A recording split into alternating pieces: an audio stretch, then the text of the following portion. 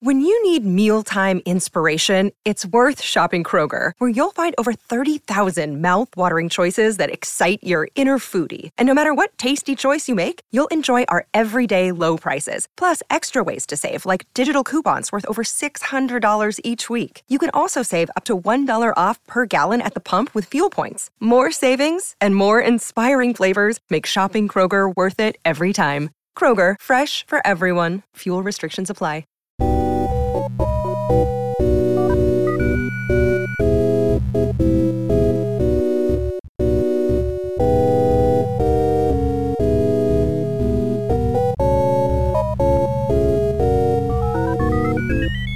From Headstuff Studios in Dublin, welcome. Actually, not from Headstuff Studios.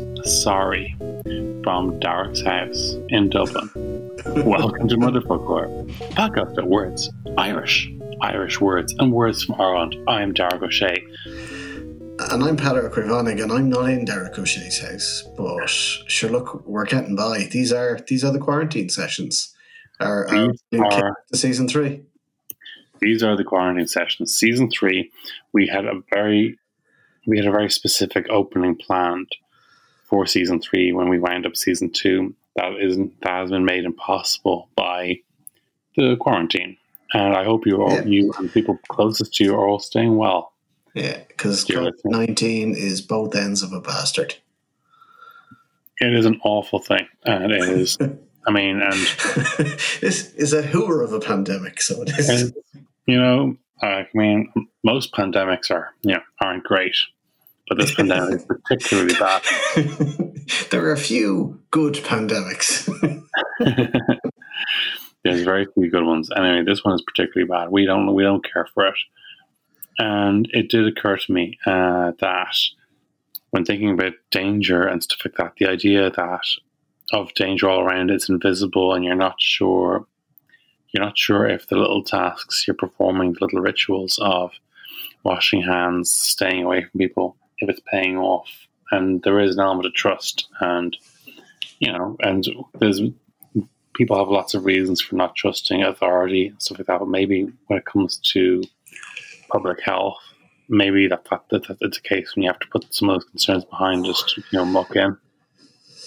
Yeah, it's been a real show of social cohesiveness. In fairness, I think people have been playing a blinder.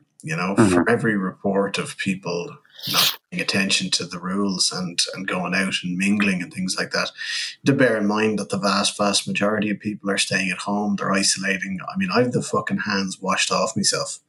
My knuckles red raw from washing my hands. And it just kind of shows how poorly I was doing it beforehand. Like I wasn't a non-hand washer beforehand, but doing it properly and doing it as often as this, every time you come back into the house, every time you touch anything, it's my hands are sore, and my undying admiration for medical professionals and frontline healthcare workers has gone up a notch, considering the punishment they put their lava through on a regular basis. They really do, and you do see this kind of when you're talking to nurses, and they talk about kind of women who have their female friends who have excellent manicures, and saying, "Yeah, I wish I could have that, but I'm a nurse. I need to use my hands every day, and they need to be spotlessly clean, and I can't. You can't do this job with shellac." You can't do this job with shellac. That should be a t-shirt slogan. It probably is. I think there might be a nurse Facebook group where there's slogans along those lines. But yes, but we're not talking nurses today. For a change, Dark isn't talking about nurses. Dark is talking about words, Irish words, and words from Ireland. Specifically, the 3 words we're going to be talking about today are Tir na Nog. Tir na Nog, the mythical land of milk and honey, an island paradise off the west coast of Ireland, a supernatural realm of everlasting youth, beauty, abundance, and joy, and home to the descendants of the Tuatha Dé Danann, and definitely 100% a real place. I think the fact that the idea of a mythical land to the west, when these stories were gathered in the late 19th century, when there's so much immigration, I think the fact there was a resonance there to the idea that when there was so much immigration to America, that there was a resonance, this idea of this place where people went and couldn't come back. And if they did come back, things would never be the same again because they would change and home would have changed. It's definitely there.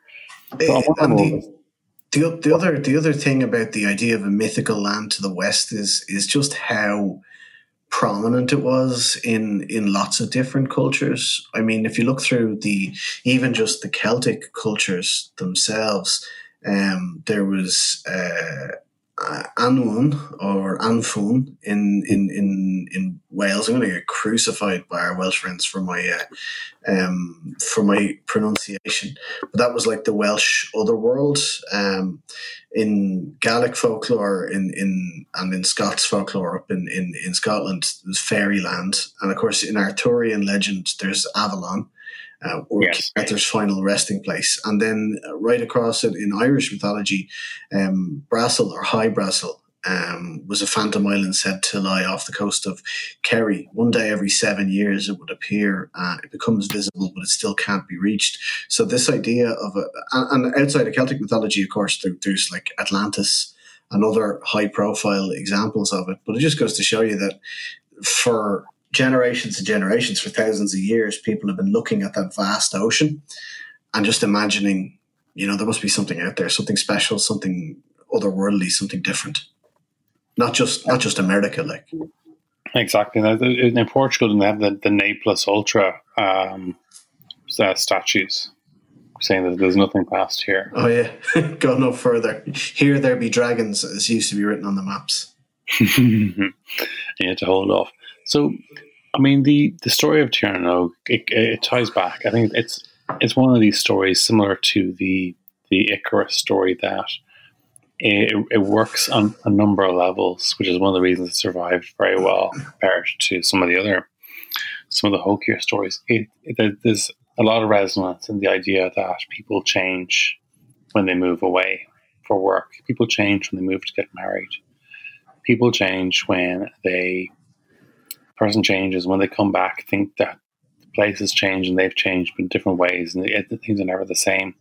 But also, when people do well for themselves, they still miss where they came from. And there's a weird displacement. There's a lot going on in what a story that seems very simple on the surface.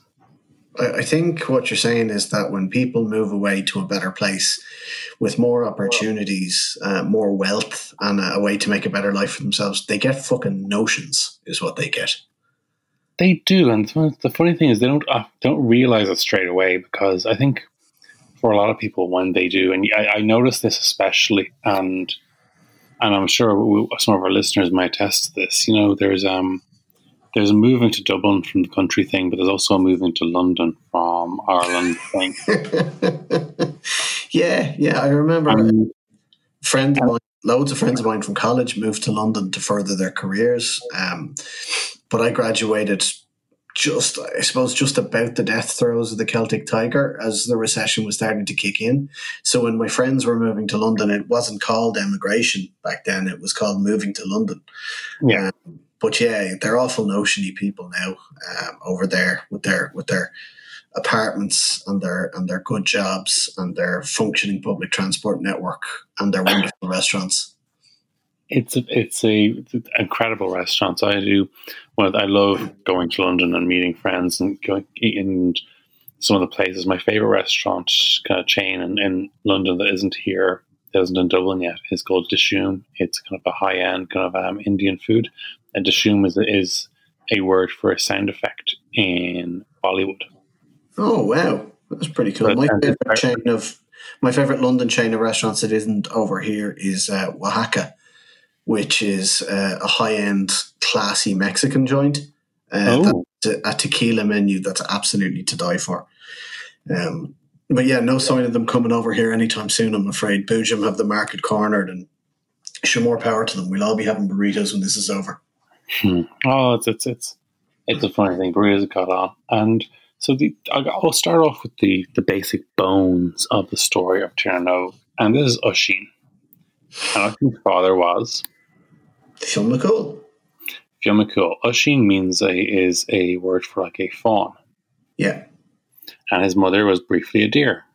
Yeah, Sive, who was enchanted by a druid and was turned into a deer. And Fionn McCool managed to reverse that and make love to her and marry her. And he couldn't hang on to her for long, though. She eventually returned to her deer form and abandoned him. But he was left with Oisín, one of the greatest warriors of the Fianna, and in legend regarded as the greatest poet of Ireland at the time. And of course, his most famous one, his most famous adventure of many is when he goes to Tír na nÓg. But of course, he had plenty in the in between.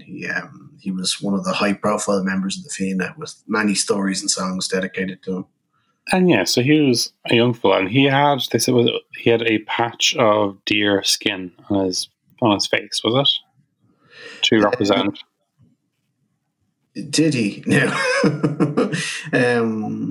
I mean, I don't. I'm not familiar enough with the Oceanic legend to know if he had a patch of deer skin on his face, but it certainly runs with the truth that his mother was a deer. Funnily enough, Oisín is a name that has soared in popularity in the 21st century, especially, and the late 90s, compared relative to other Irish names that have kind of gradually shifted away. Whereas Niamh was Niamh, the girl he met. That was a very popular name. That was an extremely popular name in the 70s and 80s in Ireland. Yeah, I went to school with a lot of Niamhs. Listen, we all went to school and college with a lot of Niamhs. And they were all lovely, every single one of them. They were all lovely. I had a theory that when you for people, again, my generation, and give or take 6 or 7 years either way, you knew a Deirdre, a Ciara, a Gráinne, and a Niamh. And Niamh was always the one who was first to suggest shots.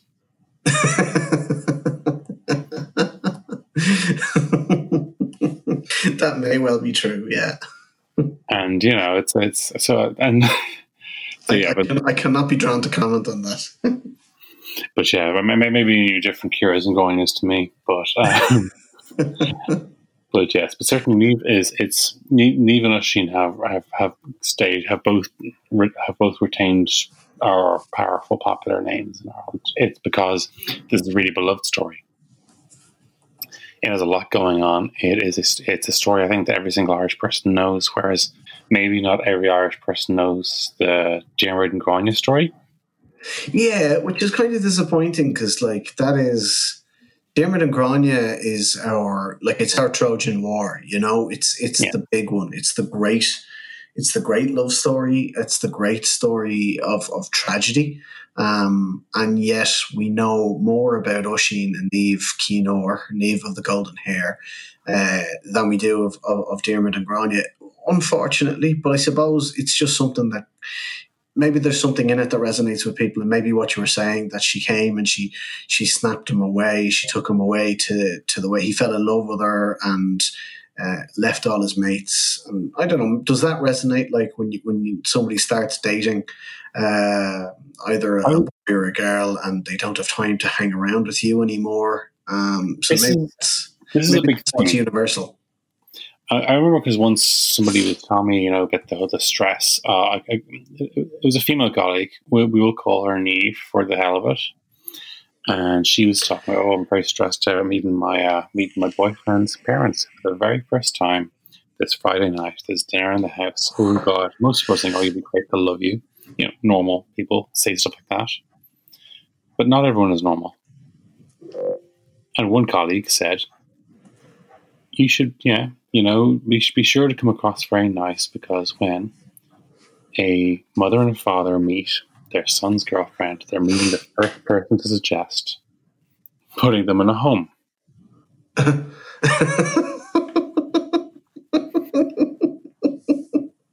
You have a very morbid read on things.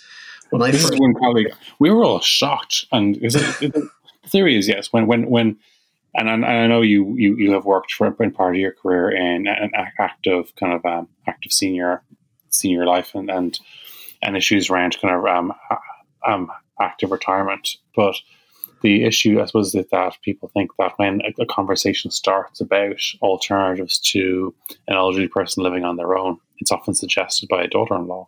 That's the Irish stereotype that a daughter won't suggest that a son might stand up for his parent as much as a daughter might. This is the kind of the old Irish saying that a son's a son till he gets him a wife, a daughter's a daughter for the rest of her life. Oh, that's very poetic. I hadn't heard that one. Have you not? Oh, God, I thought everyone knew that one. Well, that's pretty good. I like that. It's probably true. I mean, I'd be the first to suggest taking my parents around the back of the shed if necessary, do an old yeller. I wasn't going that far. I was talking about Listen, these pandemic times are different, If you have to shoot them, you have to shoot them. Not the tone I was going for.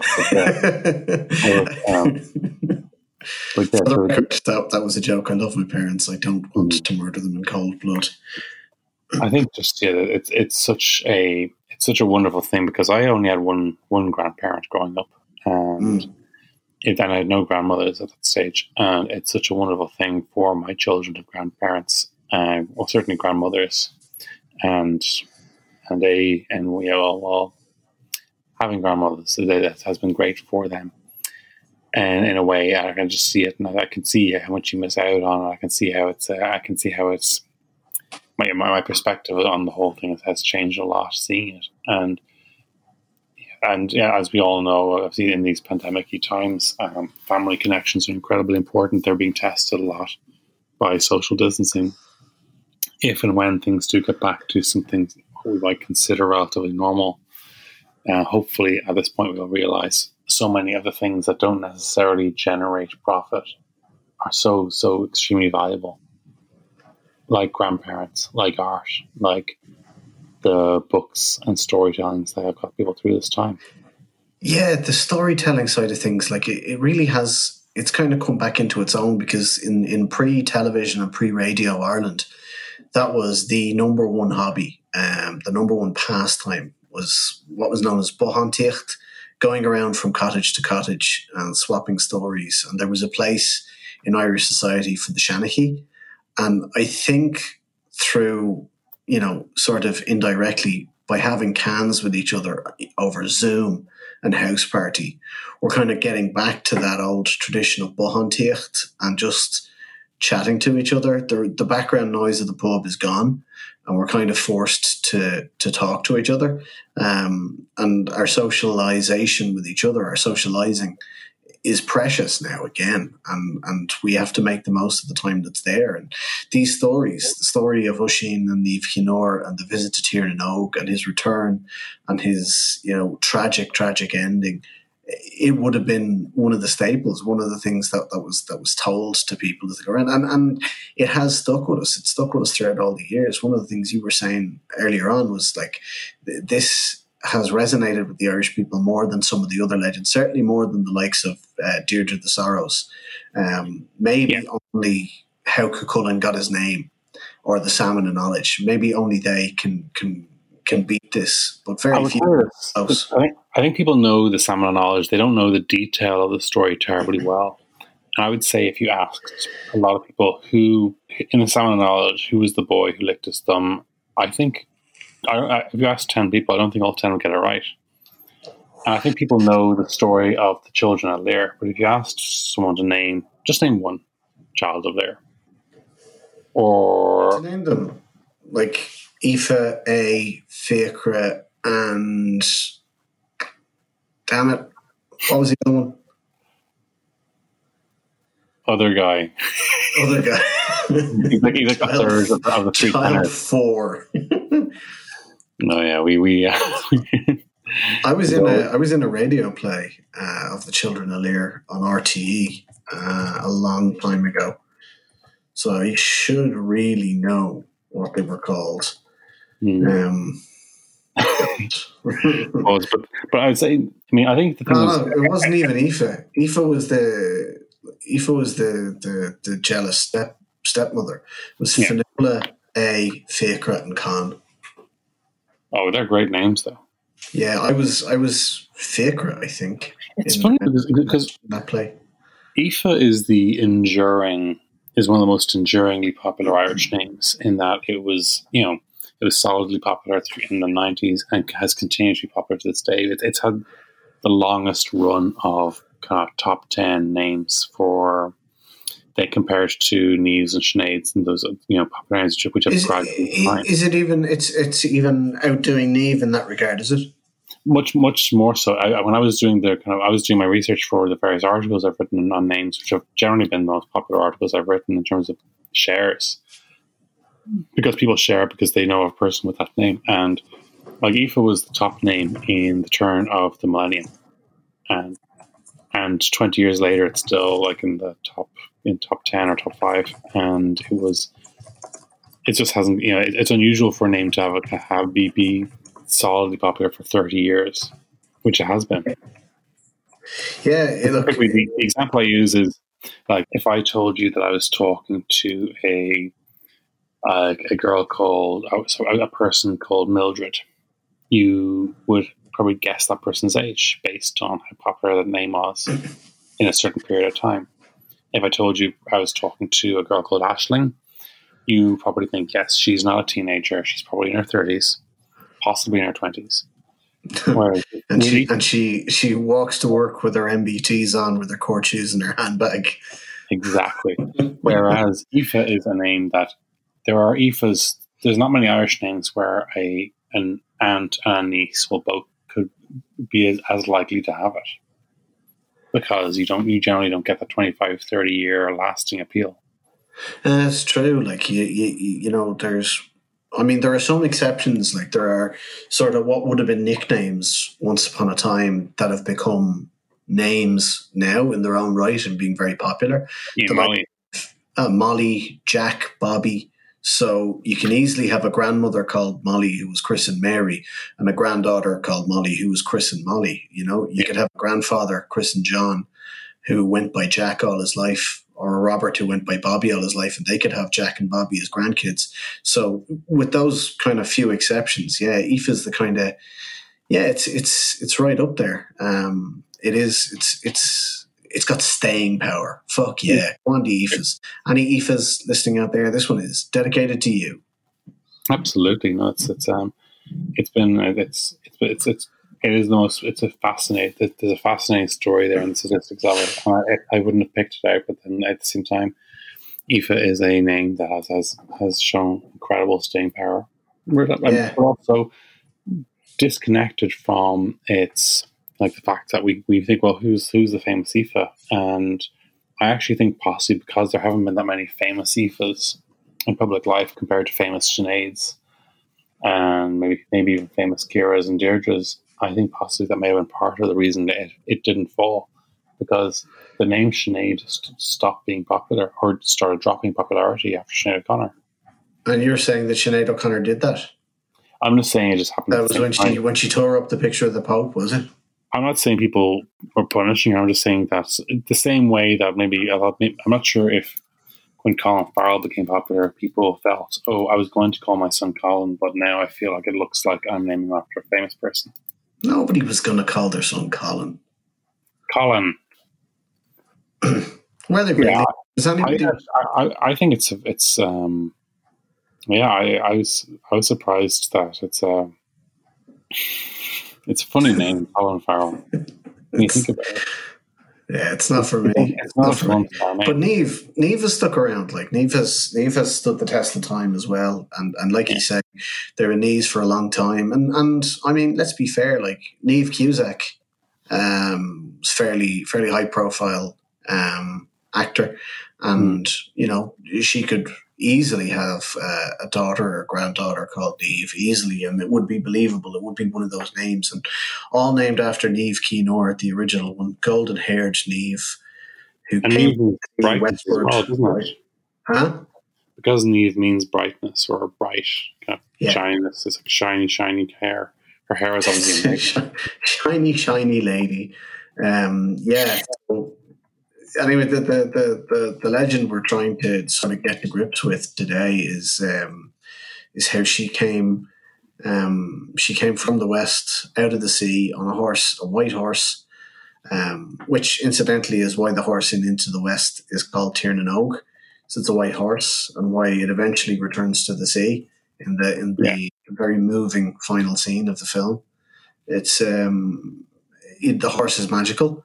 It allows her to travel from Tiernan Og to Ireland and vice versa. And so she comes over, she lands, she meets with the Fianna. She declares her love for Oisin, the greatest poet in Ireland, and she said she wanted to take him back to Tiernan Og and be his wife. And Oisin was like, "Yep, no problem, absolutely, let's do this. I'm mad about you from the first second I saw you," and off they go. This is a very interesting detail, because when you think of courtship in fairy tales, for want of a better phrase, the idea of a young woman arriving and declaring herself, "I want that guy, you come with me." It's very unusual that it's not an arranged marriage. It's not a parent of hers. It's quite disruptive in that she asks him to marry her. And I'm not sure there's many instances of that in folklore. In international folklore, there's a few. There's a couple that stick out. Like in Japanese folklore, there's Urashimataro.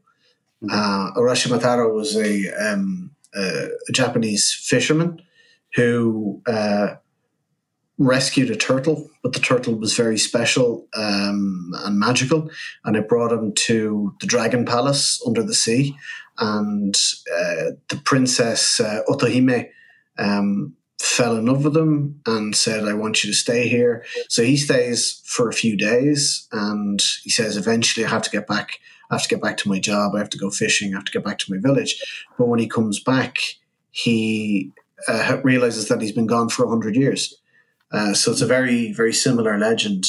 And again, that was a woman, a princess, making him stay in the mystical land. There are a few other legends around sort of staying for hundreds of years or many years when you think you've only been there for a while. People would probably be most familiar with Rip Van Winkle, the Appalachian folktale collected by Washington Irving, where this guy just went hunting and he took a nap and he slept for, I don't know, was it 30, 40 years? I don't know what it was. I think it was 20 years, because I remember it was 20 years because it covered the before the revolution to after the revolution, just that exact period.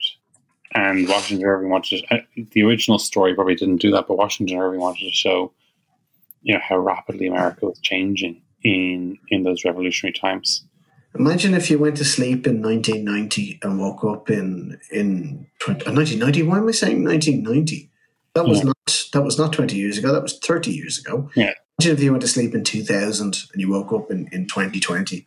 Like, you went to sleep, you put your Philips Savvy or your Nokia 3210 on sleep mode, or you switched it off, and you woke up in the land of smartphones. And well, you thought you woke up, you went to bed, you thought, well, I charged it 3 days ago. I've got another 5 days left.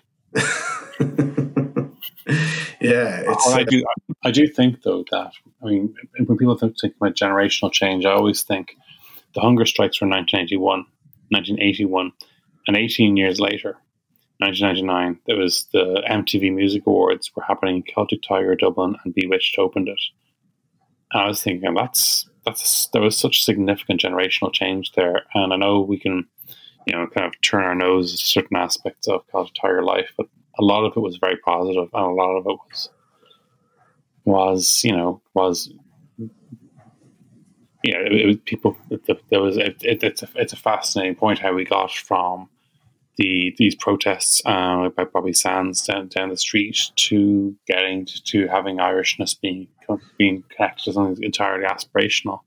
Yeah, broadcast all around the world, largely down to Riverdance, love it or hate it, making Irishness cool all around the world. I think if I woke up this year having gone to sleep 20 years ago, the single biggest question I would have is, what the fuck is a podcast? This is the funny thing, because I've been thinking about this a lot, and I mean, we're in season 3 here. There's a few of our sister podcasts in Ireland, have been producing a certain amount of quarantine era content, and I'm thinking about our pal Finn Dwyer. I'm thinking about Tim and Naomi O'Leary. I'm thinking about some of our Head Stuff colleagues, and it's been, I think, in some ways, podcasting for its various reasons. Maybe for the nature of its production might be a better in 5 years, 10 years time. Might give a better account of the feeling of what this time was like than television will, because maybe there might be a COVID-19 movie in 5 years time with Matt Damon, and it'll be it might be good, bad, or indifferent, but there's a combination between storytelling, diary keeping, and journalism and comedy that happens in Irish podcasting. I think, look, you had me at COVID-19 movie in a few years' time with Matt Damon starring as a Dalkey-based podcaster. Captured the zeitgeist while getting down to the bakery for fresh crumpets every morning and go swimming naked in Bullock Harbour. Some paparazzi's trying to photograph him, and a Dalkey man says, "You boy, get out of that bush and leave our American visitor alone. Not the American visitor. What are you saying? Leave Matthew alone. He's one of us now." Dalkey, especially one of the things with Dalkey is it's Dalkey. It's like a certain town in Donegal and like Dingle. They love famous people, and they don't let anyone near them. Like I think it's gas because like Dingle, they love the fact that, say, if a famous person like Marlon Brando or Richard Harris or someone was in town, when I was a barman there, it's like famous people come there because they get left alone. You don't have someone just if a person starts talking to you, it's not because they want your autograph. It's because they're like, oh, so did you see the dolphin today? That's what they thought. That's what they ask there. If somebody taps you on the shoulder in Dingle, it's not because they want your autograph. It's because you're in the way. Mm-hmm. Or they want to sell you something. Do you want to buy a fungi T-shirt? You gullible fucker. It's gas. There's a kind of there's a hall of kind of a walk of fame. It's in Dingle, and has all the various film stars who've been to Dingle, and they refused to put Tom Cruise on it, even though he filmed far and away in the area. But they said that he hadn't actually drank in the pub. And the actual that the Walk of Fame is at. So you got like Robert Mitchum, Sarah Miles, and various film stars in this thing. And even though Tom Cruise had been to Dingle, he had not set foot in this particular bar, and the barman just refused to, because he actually owned that bit of road, or he had kind of whatever the planning permission terminology is. Adverse possession. It was his footpath. It's kind of like the field, but for a 1.5 meter strip of pavement outside the bar. Like a certain Dalkey-based broadcaster, and a small piece of land between his and the neighbour's house. Wasn't that an oath? Or am I mixing up broadcasters? No, I am. I know exactly who you're talking about. Who shall remain nameless for the for the purposes of us not getting our arses sued in the first episode of season 3. Oh yeah, we haven't actually said anything yet. I've met this person. They're actually really nice in person. And their name right, Fat Penny. Anyway, I've drifted a little bit from the fact. So we know Tiernan Og, in addition to the story where Oisín is having a great time at Tiernan Og, but he misses his mates. He comes back and they're gone. And this is a horrible thing when people actually do feel, after moving away to get married, or even the business of moving house, moving in with your girlfriend, or getting married, or seeing less of your mates. The idea that the world has moved on, your world has moved on, their world has moved on, and even though you've only moved a few millimeters this way and they've only moved a few millimeters that way, it becomes a centimeter very quickly. Yeah, and it gets bigger and bigger, and then you find, yes, you miss out. And one of the things that what Twitter especially has done is it's shown, like, people talk about, like, how, the fish cannon was a huge thing last year for a few days, and the feral hogs thing was a huge thing for a few days. The thing is, most groups of friends have kind of running gags that are a bit like that, and if you're out of the loop for a few months, you miss them, and there's a frame of reference in the conversation that you're actually not privy to. It's almost like you're not fluent in their language anymore. Yeah, it is tough, isn't it? Though, like, when you and yet there's always hope, and yet there's always this idea that you meet your friends again, and there's some kind of thread, there's something to connect you, there's something to be woken up with, and like when Oisín comes back to Ireland, he has his tragic undoing, which basically condemns him to death. But at that point, he meets St. Patrick and his old friend and former member of the Fianna, Caoilte McRonan.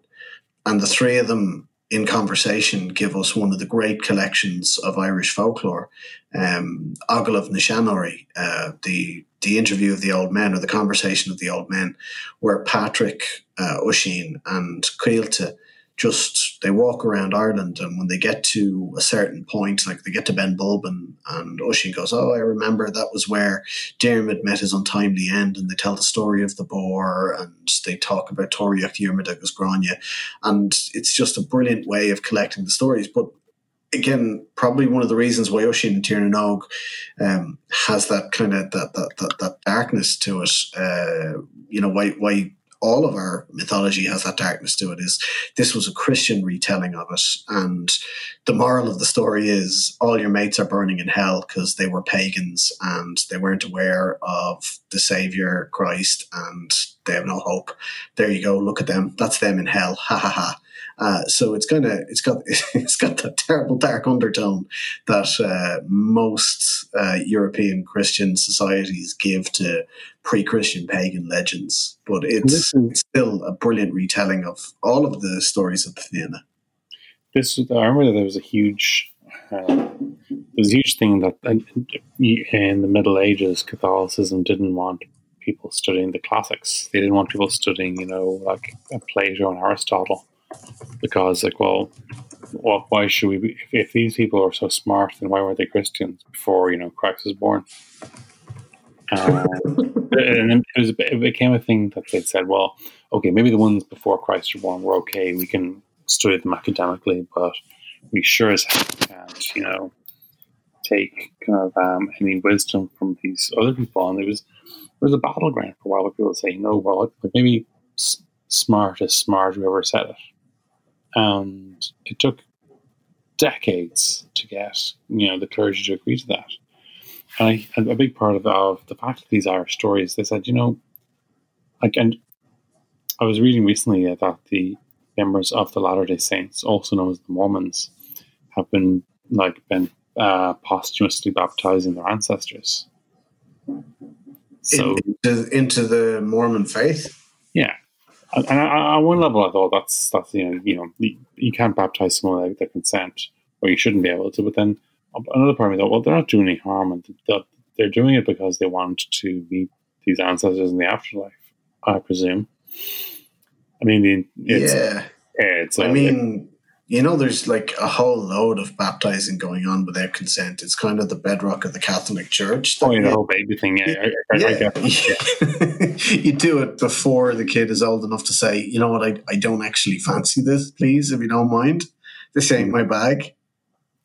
I remember that I used to work in a video shop, and in the Kimmage Crossroads, in the KCR, as we used to call it, and there was a man who used to come in. This was many moons ago, and he asked me about about my fidelity to the Christian faith. As you do when you're in a video shop. Yeah, he was.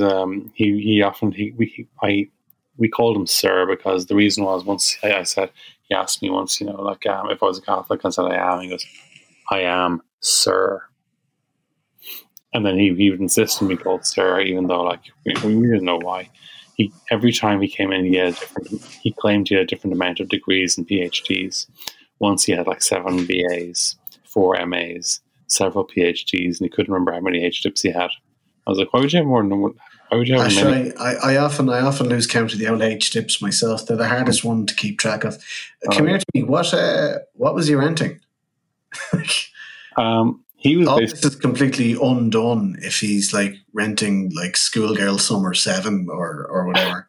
Well, here's the funny thing. Like one day, like he came in and like he wouldn't rent anything. He just asked for discounts and things as an OAP and things like that. One day he said, "I'm looking for a film," or he wouldn't say film. He's calling pictures.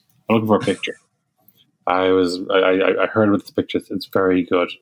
There's fire everywhere. And there's devils, and the devils are shouting at each other, and a man falls from the sky into the flames, and he's like, "No!" And the devil's like, "Yes!" And he goes, "I think the film is called Hell." And I remember like saying this film like doesn't exist, and I remember we had to basically find a way to say without offending him. Do you think possibly, sir, you may have made this film up? Do you think, sir, you're actually referring to Star Wars: The Empire Strikes Back?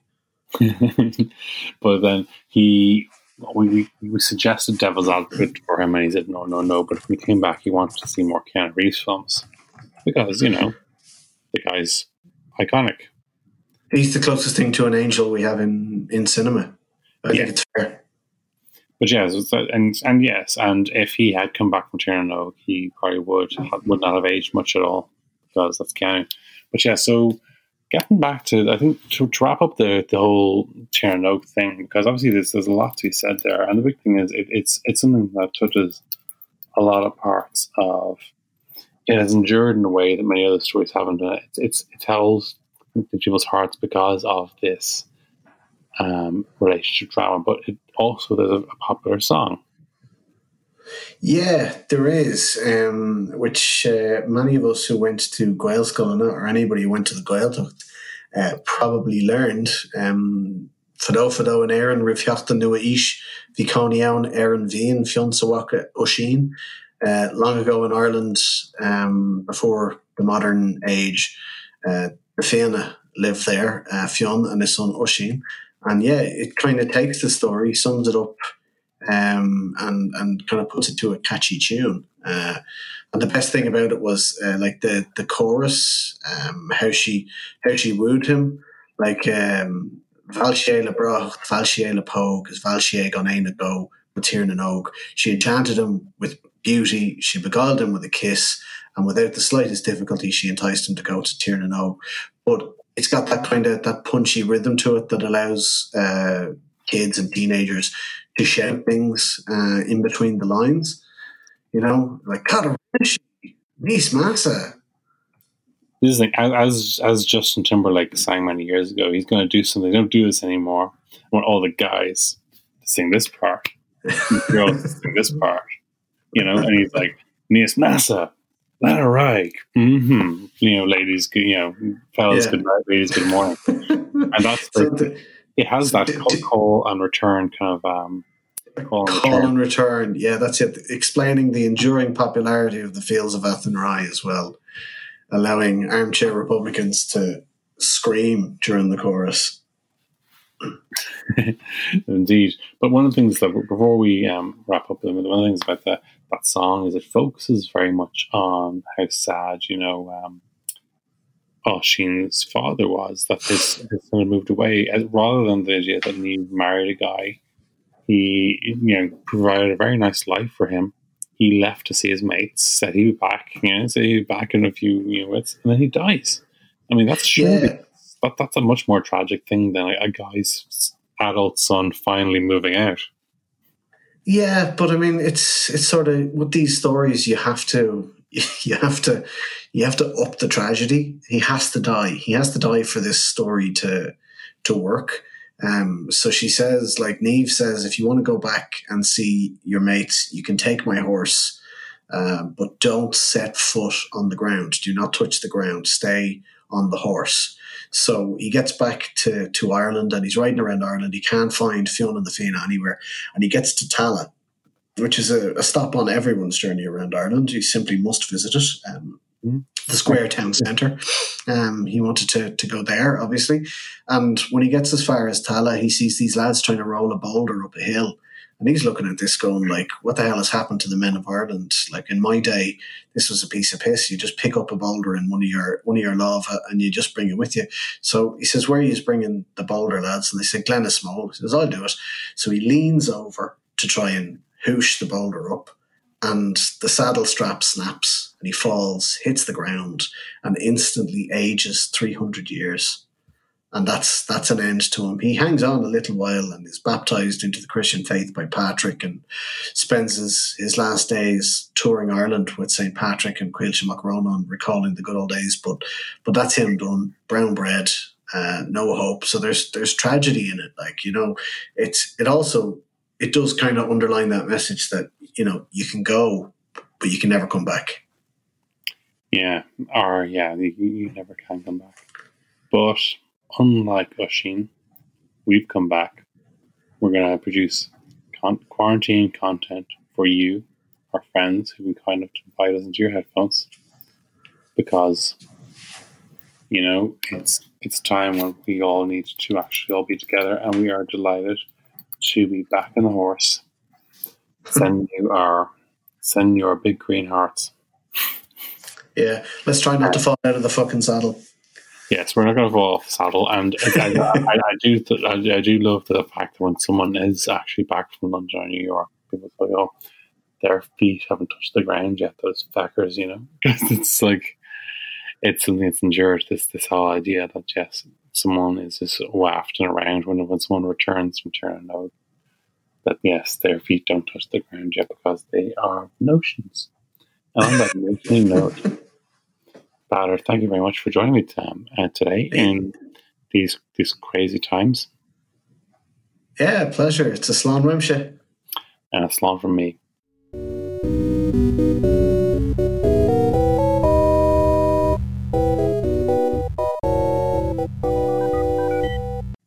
Well, the folklore comes out Fridays, ideally, on the Head Stuff Podcast Network. Brian produces us. Kirsten does our art. Kirsten Shield, you can find her on Instagram, and you can send us links to buying her work there. Head Stuff are a wonderful company who make podcasts and help other people make their podcasts. You can check out the podcast studios when things get back to normal if you want to make one yourself, and they will help you through the way. We are in beautiful downtown Ballyaclia, and you can contact us at motherfolklore@headstuff.org. We have a different Motherfolklore curator on Twitter every Friday or every week, and where we try to showcase how different people with an interest in Irish are. There's no such thing as an ordinary Gaeilgeoir. In the meantime, share a little love, speak a little Irish, and thank you for letting us in your headphones. Slán go fóill. This has been a production of the Head Stuff Podcast Network.